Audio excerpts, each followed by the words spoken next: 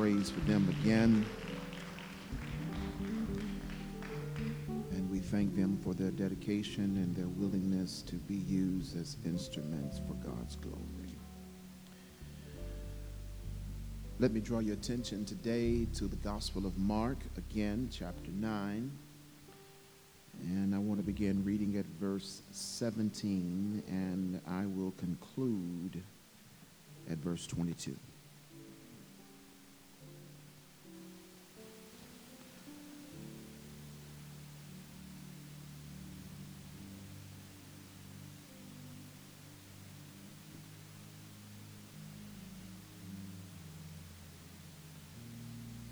The Gospel of Mark, chapter 9, beginning at verse 17. One of the men in the crowd spoke up and said, "Teacher, I brought my son so you could heal him. He is possessed by an evil spirit that won't let him talk. And whenever this spirit seizes him, it throws him violently to the ground. Then he foams at the mouth and grits his teeth and becomes rigid. So I asked your disciples to cast out the evil spirit, but they couldn't do it."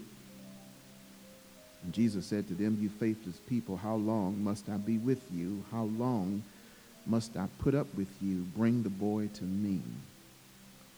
So they brought the boy, but when the evil spirit saw Jesus, it threw the child into a violent convulsion, and he fell to the ground, foaming at the mouth. "How long has this been happening?" Jesus asked the boy's father. He replied, "Since he was a little boy. The spirit often throws him into the fire or into water, trying to kill him. Have mercy on us and help us if you can." Word of the Lord. You may be seated.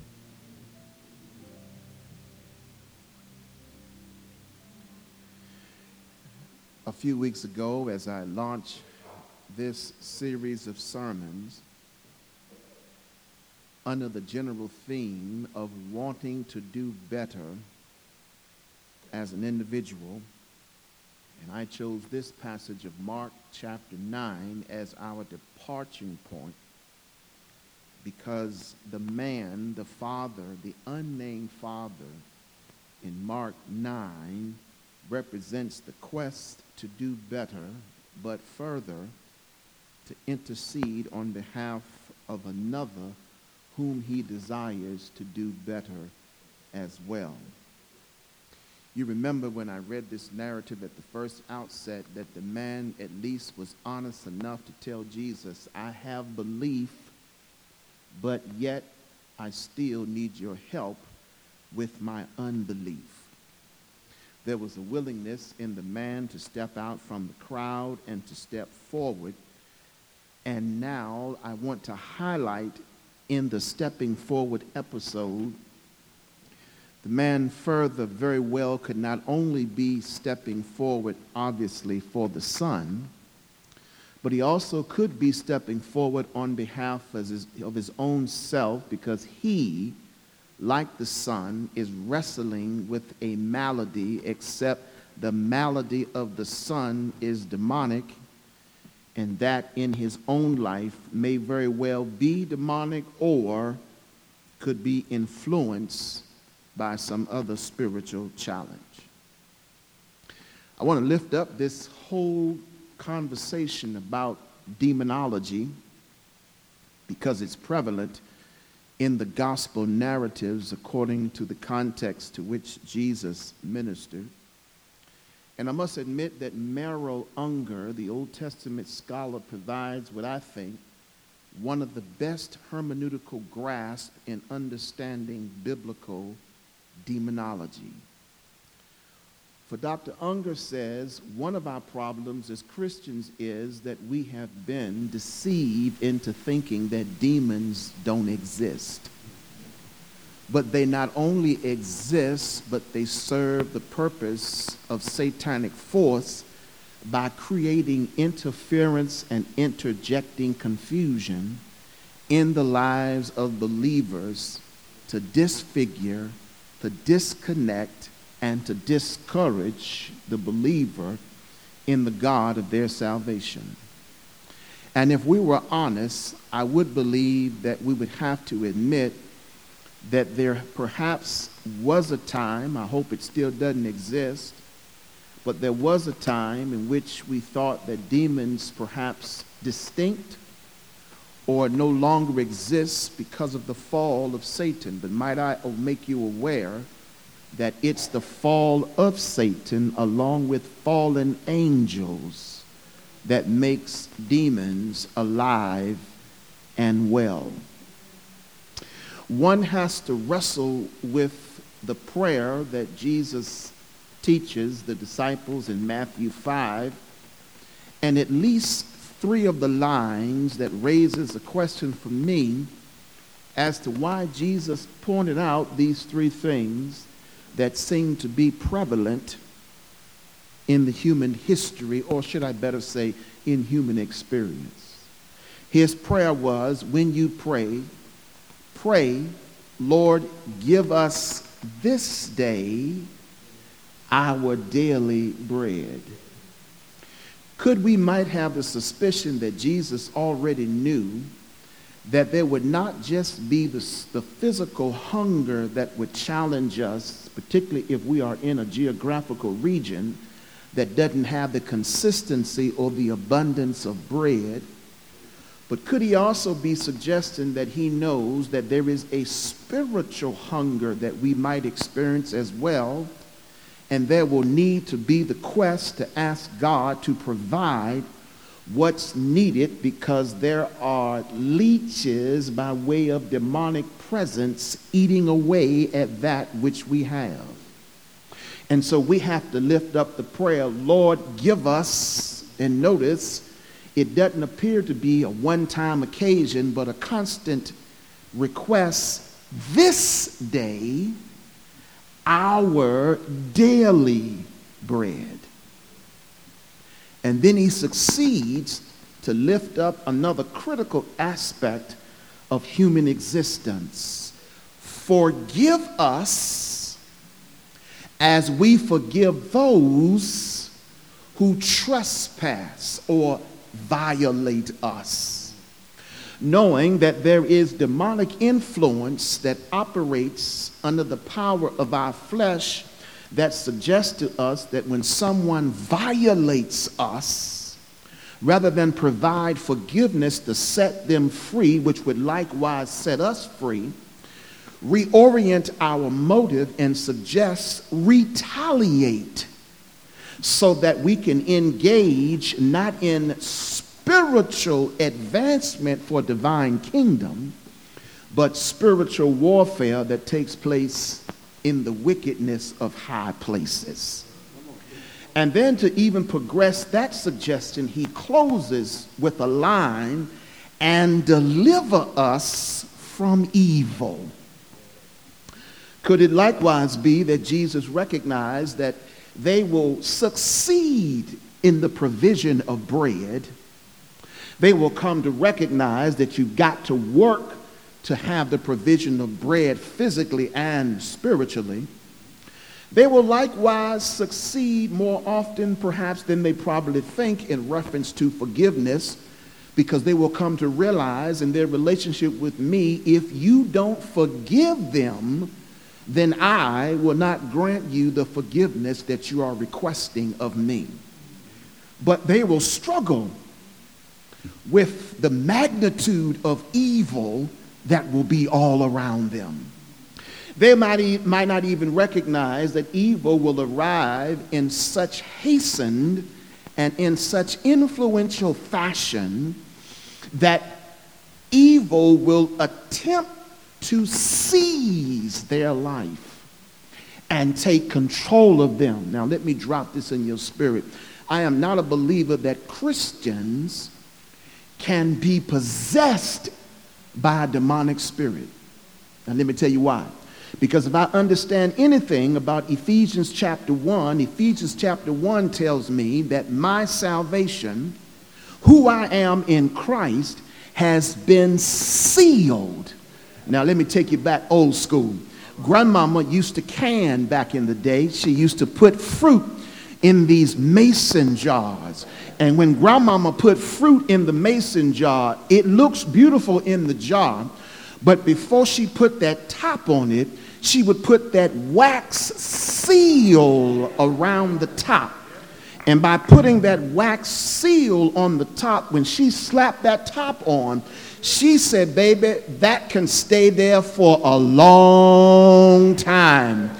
And then that being the case, that seal creates the longevity of that fruit's advancement. I got to argue that the God that I serve sealed me with the Spirit that he sent through Jesus at the cross to redeem me. And Paul said in Ephesians 1, I am sealed until the day of redemption. Now let me take you back old school. Whenever it came time for grandmama to open up that can of preserves for us with them biscuits, she'd pull that top off. Then she'd pull that seal off, because it was now time for us to redeem the preserves that were inside the jar, that we might enjoy the glory of what was in that jar. Let me fast forward. What Jesus did was he sealed us until the day of redemption. I just want you to know, when he appears in the heavens and calls me up in what they call the rapture, then that seal comes off and I'm on my way up, because then Paul says this corruptible will put on incorruption and this mortality will put on immortality, and I don't have to worry about nothing that happened before, because everything that's coming now is that which is glorified in the heavens. Do I have a witness in this house who understand what it means to be sealed by the glory and power of God? Now that doesn't prohibit the evil spirit from attempting to possess me, but he can't live in the same house where the power of God lives, because God is more powerful than that which is evil. And that's why I think Jesus prayed, Lord, deliver them, taught us, deliver us from evil. When you read the context of Mark chapter 9, I think it's very interesting that the religious officials who were supposed to be the interpreters not only of the civil law, but the religious law, has very little conversation beyond their interaction with the disciples as the other disciples descended from the Mount of Transfiguration. They often had a problem with deliverance from bondages and evil spirits, and I think it's because they themselves were weak and they were powerless, and they didn't understand divine intervention nor human desperation. But they thought that everything could be fixed by a simple formula to which they found themselves adhering to.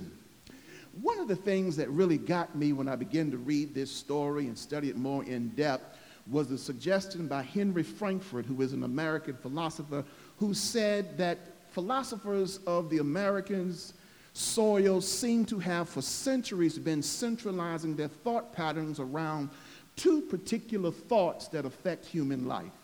The first being wrestling with what we call epistemology in philosophy and theology, and that simply is, how do we discover the knowledge we need to attain, and more importantly, what do we believe once we attain the knowledge?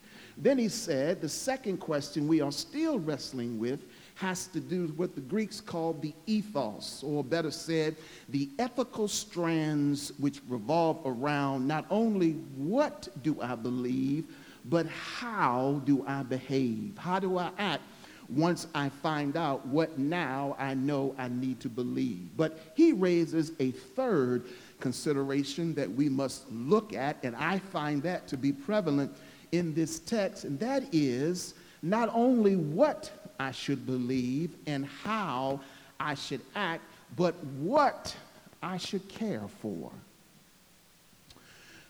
If you overlook what you care for, then you become narcissistic and centralize your efforts mainly, primarily, in fact, only really on you. And when I look at this father is elevating unto us the importance of why in communal settings like a church, and it underscores what the Pauline corpus tells us in reference to understanding the phrase one another, that it's important we understand that we need to care about other people instead of only ourselves. That's the reason why November the 6th, Tuesday, is extremely important, because there are those whose voice has been silent. And it is silenced, been muted by an evil spirit. Sometimes executive order has done that. There's an executive order that's continually trying to silence voices around the country, and it now calls for those of us who have a voice to step forward to be heard. That's what the father did. He stepped out of the crowd because he had a voice that could be heard and stepped up to the one who could make a difference. Remember, he came to the disciples. The disciples couldn't do anything with it, and when he saw Jesus there dialoguing with the religious officials, and when Jesus raised the question, why or what are you talking about? Why are you arguing about this thing? The man stepped forward as if he broke into the conversation and said, Jesus, here's the real problem. I brought my son to your disciples and tried to get them to understand my boy has been silenced. He's muted. He has no voice. In fact, Lord, I want to do better, but I need you to help me fight for my voice.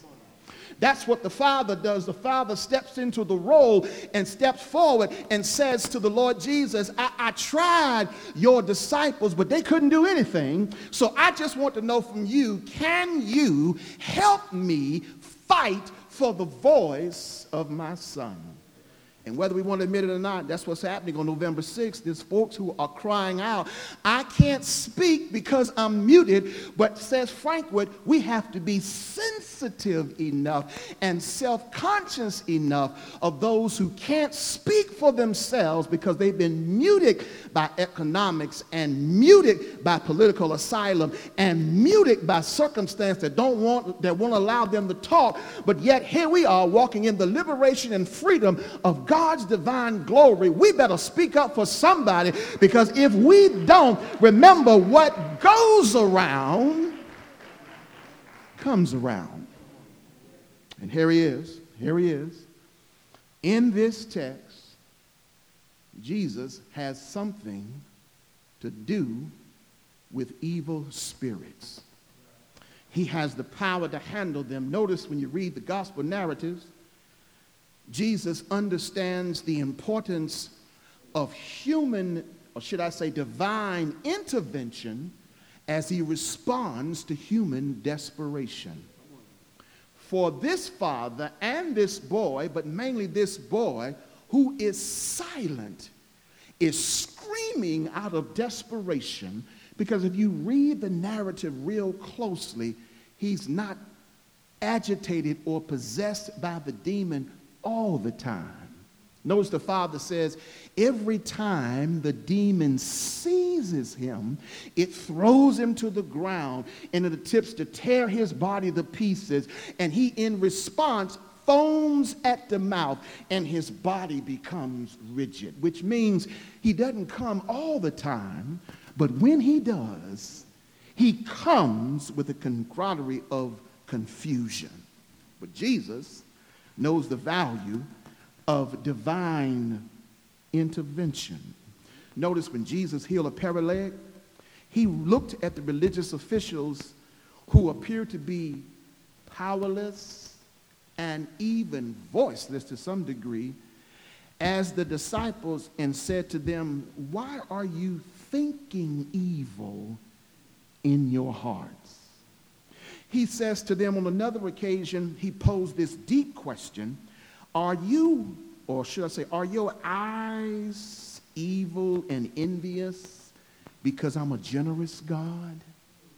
Are you mad at me because I came to set them free? I'm only doing what you were giving power to do. But instead, you just sit by and try to transition their lives into what you would have them to be instead of allowing them to walk in what God designed for them to be. Or as Luke 7:21 says, that Jesus, he healed and cured many diseases and difficulties and even evil spirits. But Jesus also knew that when the evil spirit is cast out, it won't just leave without an agenda. Because Jesus tells us right here in a text in the Gospel of Luke chapter 11 that when that evil spirit goes out, it will go out of a man passing through waterless places seeking rest. Let me stop right there. Good God from Zion. Now, so when he leaves out, demonic activity says, all right, I've been pushed out of this space, but because I know there are other weak saints and weak folks somewhere on the journey, and how do I know that? Look at the usage of the figurative of the language of the word waterless. See, you know, water, believe it or not, you just got to look at a few storms and tsunamis, and you can see water got a lot of power. A lot of power. I mean, you can build the most sound structure and be careful, because if enough water comes through, it will bring that structure right out of the ground. It has that much force. And Satan says, I'm looking for waterless Christians, symbolic Christians who don't have the Spirit operating in them at the full knowledge of their potential. That's the reason why when you get filled with the Spirit, you got to come back and be filled again, because if you participate in weekly's journey and you keep on living, there are things that happen through the course of the week that will drain you of what you have. So I got to go back to church on Sunday morning and I got to say, Lord, I need a refill of your Spirit, because that's the reason why church is a refilling station, where you come in here and get refilled with your joy and get refilled with your power and get refilled with your endurance and get refilled with your patience, because you need to be refilled, not just one time, every week, every month, every day. I need your power, Lord.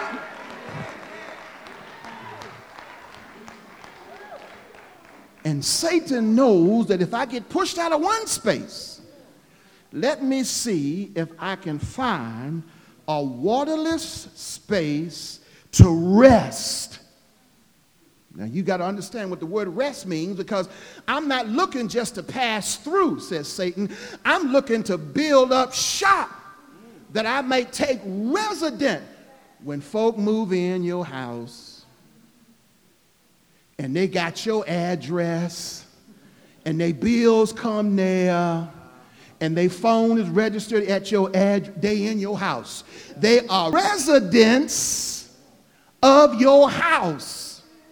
And Satan says, I don't want to just come through, shake hands, tell the Christian I'm just here to disturb you just a little bit, then I'm gone. Nope, I'm coming to set up shop, because I'm going to do what Jesus warned you that I'm going to do. John 10:10, the thief cometh not but for to steal, to kill, and destroy.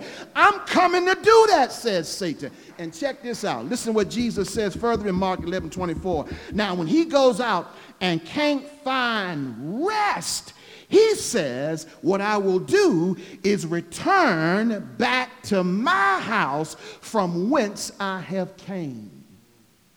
Now, see, you didn't catch that. I'm going back to my house. This ain't your house. Y'all missed it. This ain't your house, Satan. You're not coming back here, which is the reason why Jesus said on another occasion, when you fight a demon, you got to fight him, because if you're not careful, he'll come back with 7 times that which he left out with. I'm just here to tell you, demonic spirits, evil spirits are real. It's not just something in the text. It's a reality of the text. And here it is. Jesus says when you go out, you're going to come back. Because demons come to attack us. I'm just going to list for you 5. But there are many ways. 5. 1, physical ailments. Now, well, Job chapter 2, verse 1 through 10 tells us that it was the devil who put those physical ailments, those boils, on Job's life. And might I add, God, and I'm going to tell you at the end of the sermon, God will permit that to happen. Did y'all hear me? I said God will permit that to happen. But there's a reason. There's a reason. I'm going to tell you in a minute. There's a reason.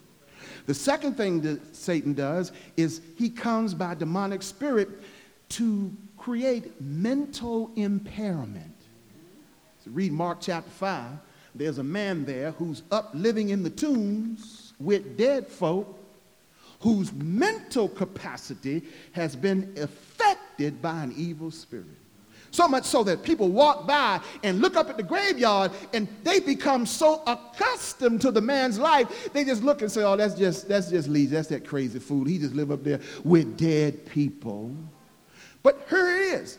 He's got a demon in. He's crying out, but no one is hearing him because his cry is muted. You can audibly hear him, but when you are not sensitive to the call of someone else's problem, it's actually a mute call.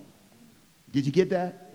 Did you hear what I said? When you're not sensitive to other people's issues, they're crying out, but it's a mute call because I'm not hearing them. And I'm not hearing them by choice. Mental impairment. There's some people I wonder if they're suffering with mental impairment now, even as Christians. If the enemy has not gotten into their mind to the point where it's twisted. Now, how does that happen? By my next point, the spread of false doctrine. Read 1 Timothy chapter 4 and verse 1, and it tells us that there will be deceitful spirits using deceitful means to lead people away from the word of God. I'm just trying to tell you the devil, grandmama said, the devil is busy. But then there's a fourth one, spiritual warfare. You know that. Ephesians 6:11 says, in this war that we have, we wrestle not against human interaction. See, then you go back to what Jesus says, deliver us from evil. It's not the human interaction, but something is influencing the human interaction or the evil presence. We wrestle not against flesh and blood, but against principalities, against powers, against rulers, against governments, authorities, against cosmic powers, evil wickedness in high places. But then there's that fifth, and that's where we come to this text, actual possession. Possessing this boy's life enough where he comes in and he goes out. Because the possession is really about volitional rejection of God and volitional acceptance of Satan. See, the enemy wants to attack first who God is. And God is the very image of who you are. We call that in the Latin as well as the Hebrew the Image Dei. That means that because I'm created in the image of God, Satan says, I want to attack the image of who God is in this person, because if I can do that, I will then work to mute their spirit by disfiguring who they are physically. Physical illness. I can disconnect their spirit to God by using discouragement to inform them that God doesn't care about where they are.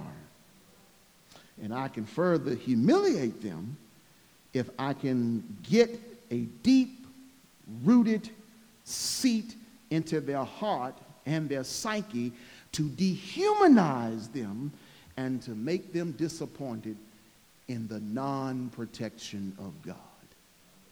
See, read the story. But Jesus raises the most critical question that could ever be raised in the story. when the man tells him about his son's action and then tells him about his son's reaction, Jesus has one question, and I'm done after I tell you this. Here's his question. How long has he been this way? Because I'm convinced that you are struggling with wickedness in high places because you're tolerating it. See, you have been merely allowing Satan to influence your mind, not recognizing that wickedness is going to come no matter where you turn. Have you noticed no matter which angle you turn in the world, there's always something bad going on? It's going to happen. But if you centralize all of your attention on that, you've just given that wickedness power in your space. So you've tolerated what Satan has done. And the Father's trying to tell us there comes a time when you have to simply, here's my joy about the Father. The Father doesn't camouflage his son's condition. He don't do like you and I do. Jesus says, how long has it been this way? He just got like that, Lord. I don't know what happened to this boy. I mean, it just happened overnight. No, it didn't. Jesus said, how long has it been this way? And the Father says, since he was a little boy. Why? Because God says if you really want deliverance, then you got to be honest with me about where you are right now in this spiritual warfare. Do you remember when Jesus was working with the man in John chapter 5, and he sees the man by the pool of Bethesda, goes there and said to him, do you really want to walk? And what does the man respond? The man says, well, here it is, Lord. Every time I try to make it down to the river, somebody beats me ahead and I can't get my deliverance. Jesus says, I don't want to hear that. That's unnecessary. In fact, that's not the question that I asked you. I said, do you want to be made whole? And maybe somebody today, Jesus is asking, do you want to be made whole? Are you tired of being sick and tired of being defeated where you are? Are you ready to get up from where you are and reverse your life and go in a different direction? Are you tired of your voice being silent? Are you tired of not speaking up and telling everybody I know in whom I serve and in whom all blessings flow? Or are you going to keep giving God excuse after excuse after excuse? And God says, I just want to know, how long have you been the way that you are? And here he is. He's honest. He doesn't try to paint over it. He doesn't get spiritual. He simply says, Lord, he's been this way a long time. One of the reasons why our children are the way that they are is because we keep trying to camouflage. Well, you know, we can't quite get him. He don't have good days. He got good days and bad days. We can't get him to speak. 3 years old, he can't speak. We can't get him to speak. He won't speak. There's some times when he will. We just don't know. I know. Two things. One, you ought to snatch that Negro in his collar and tell him this is the way you gon' act. And number two, speak over his life. Because I'm convinced that the father in this text was disturbed because maybe he spoke Deuteronomy 6, which was about speaking life over the life of his child. And he was declaring, wait a minute, the picture that I'm getting out of my son ain't lining up with what I read in Deuteronomy chapter 6. And he has to keep on speaking it. And he says, I took him to church and they couldn't do nothing, but I ain't going to stop going because they couldn't do nothing. I'm going to take him to the Lord of the church and find out just exactly what God is going to do in this situation. And one reason why we have challenges is because we are not speaking the word, we are camouflaging. And the father didn't camouflage. In other words, the father said, I'm not going to tolerate this in my son's life any longer. I'm tired of seeing my son act like this. And here's a prophetic word for you. You will never break the demonic cord in your life until you get tired of being agitated by evil. Then you'll break the cord. Because Jesus will ask, Have you got tired yet? Because God knows until you get tired, you'll stay where you are. You won't do anything to change that condition because you become complacent and comfortable where you find yourself living at. So the man progresses in the story. After listening to Jesus, at least was honest with himself and God and said to Jesus, when Jesus responded, oh, it's not a question of if I can do anything. Remember the man said, here it is, Jesus, if you can do anything for us, have mercy on us and help us. And Jesus took the if clause away and said, it ain't about me. It's about whether or not you can believe. Did you catch that? It's about if you can believe. And maybe that's where you are right now. You know, here it is, there's a track record of God in your life in which he has come through and delivered you and worked with you and opened doors for you in many situations. And now you are faced with an issue larger than you are, and you are raising to God, Lord, if you love me, Lord, if you got the power. And God responds, if I got? Do I have to do you like I did your fellow brother Job and remind you who created all this? Remind you who put you together and remind you what you made of, dust of the earth? And when I made you your dusty self, I spoke life into you and I breathed into you the breath of life. And you notice the text says you became a living. You were nothing but dust. That's all you was, dust bowl, until I breathe into you. And that's why Satan attacks the image.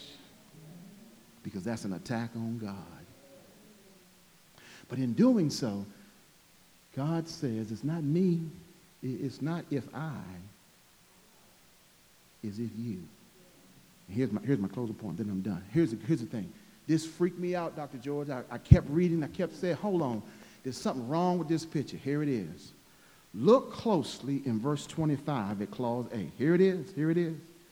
This text blew me away. I kept reading, and then I realized, hold on. Jesus is doing something that he's done previously. He's in this delayed gratification business. I don't know about you, but when I pray, I'm not interested in God putting me on the waiting list. I don't want my prayer answered tomorrow or next week or next month or 6 months from now or next year. I don't even want to wait if I'm not even prepared for the blessing. I still want it right now. But look what Jesus did. Look at clause A of verse 25. The Bible says that when Jesus saw that the crowd of the onlookers were growing. That's it. Stop right there. When he looked around and discovered that there were more and more people coming around to witness his dialogue with this man about his son. And I got to thinking, wait a minute. He did that before. He sure did. When the woman of Nain was in the funeral procession with her son on the way to bury him, but there was a crowd around him and her, Jesus stopped right then, right in the presence of all the crowd, and raised that boy back to life and gave him back to his mother. But here's the good one. When the woman who had the bent back for 18 years, in that condition because of an evil spirit, came in the church, when the crowd had gathered, Jesus healed her body and straightened her back up. And I got to thinking, why? Why the crowd? Because Jesus says, in the crowd, I'm planning for future disciples. See, because I know in the crowd, not everybody believes in me. I know in the crowd, not everybody trusts that I'm able. I know that in the crowd, not everybody believes that I got the power to set you free. But more importantly, I'm wrestling with your spirit because you got some doubt in your mind right now. But I'm going to go past you just for the moment. I'm looking at future preachers and future theologians and future lawyers and future doctors and future entrepreneurs. They all in the crowd, but they need some convincing evidence that I'm able to do exceedingly and abundantly above all that I can ask or think. So God will sometime let that sickness come on you, because when the crowd gathers around, He gonna bring you out of that darkness and bring you out of that sickness and bring you out of that malady and bring you up from that downtrodden position. And then folk gonna ask you, we didn't think that you was gonna make it. And all you gotta do is look up and say, I know you didn't think I was gonna make it, but I serve a God who's got hands so magnificent and who got power to change and change and change and change and to lift me up every single time and to reverse my life. Is there any witnesses in the house? You are a living testimony that He raised you up, that He turned you around, that He reversed your sickness. You might not thought you were going to make it, but here you are in the house of worship, celebrating, honoring, rejoicing, giving God glory, because God waited for the crowd to get all around you. I'm done. I'm done.